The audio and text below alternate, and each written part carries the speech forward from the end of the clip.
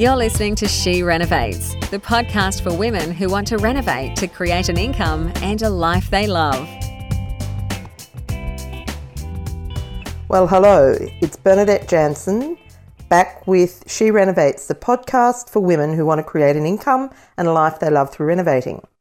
So, in today's episode of our mini-series, 14 Days to a Beautiful New Bathroom, we're going to be talking about the shower, and I'm going to get straight into it and start by saying there's three main configurations of shower. You can either have an enclosed shower where the shower is completely enclosed by a shower screen. You can have a walk-in shower where you just have the single blade of glass and it's open.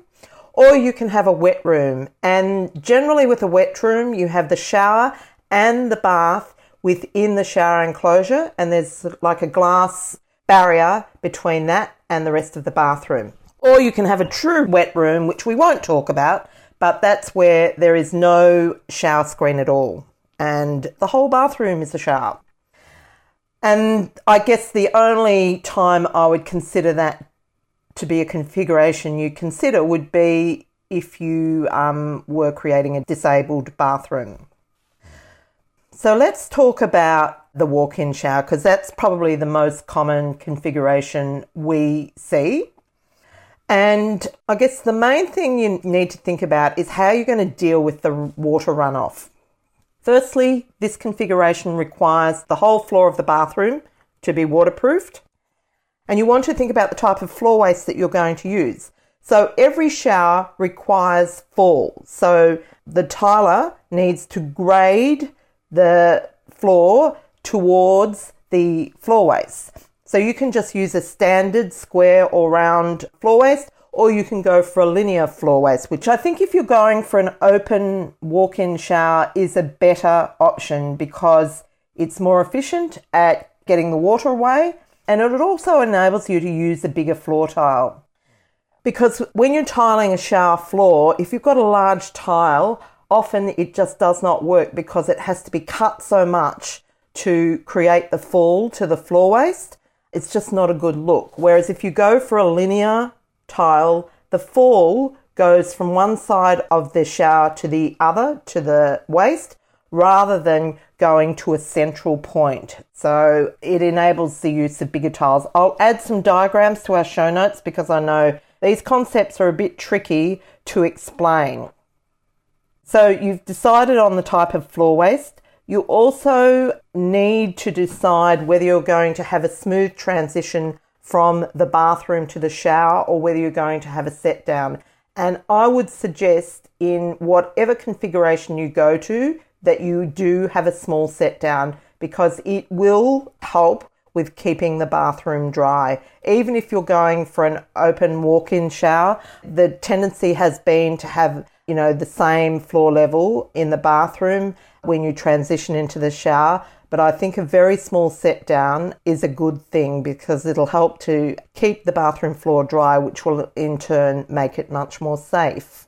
The next thing is the shower screen. So you've got a choice of going for custom made or going for something off the shelf. So if you're going for something off the shelf, you have to design the shower to suit that, which is a good tip for keeping your costs down. Designing for standard sizes so that you can go for something that does not need to be custom made. So for example, with walk-in showers, you just need a single blade of glass as a shower screen. If you're having that custom made, it can cost you $1,000, where if you're buying it off the shelf, you can get it for $200 or $300 and then just pay to have it installed. One thing to be mindful of, often those single glass panels come with a little glass shelf, which doubles as a, soap dish or, a shelf to put product on, but also it's used to strengthen the shower screen. I personally like to avoid them because I think they're not a good look, but it depends how particular you are about the look of your shower. And then, of course, the hardware or the shower arrangement. So you can either go for a rail type arrangement or you can go for a shower arm and rose. A rainhead shower rose is a very nice look, but it means that every shower you have to get your hair wet. And if you don't wash your hair every day, that can be an absolute pain. So you want to think about who's going to be using the shower and whether they're going to be okay with washing their hair every day. And I guess a good compromise would be to go for a rail arrangement that has both. Has the rain head, and it also has the handheld shower, which means that you can choose. And the last thing I want to say about the shower, particularly if you're going for a walk-in, is think about where the water is going to be directed. So where you position your shower rose. And so obviously you don't want your water to be directed towards the opening, because that will make it even harder to contain the water in the shower. So think that through when you're deciding on the positioning of your rose. Okay, so we've talked about the 3 different configurations, albeit briefly, but configurations for a shower, whether that be the wet room setup, whether it be an enclosed cubicle or a walk-in shower, that you need to make sure that you have adequate fall, so that will impact the floor waste that you choose and also the tile size. With screens, whether you're going for custom or whether you're going to design to fit something off the shelf. Waterproofing we'll talk a bit more in depth later on. And then also whether you're going to put a set down in, and also the type of shower system, whether you go for a rail or rain head or a combination of both. And lastly, remember the positioning of the shower so that you minimise the amount of water that escapes the shower area itself. Okay, well, I'll see you back to another episode of She Renovates.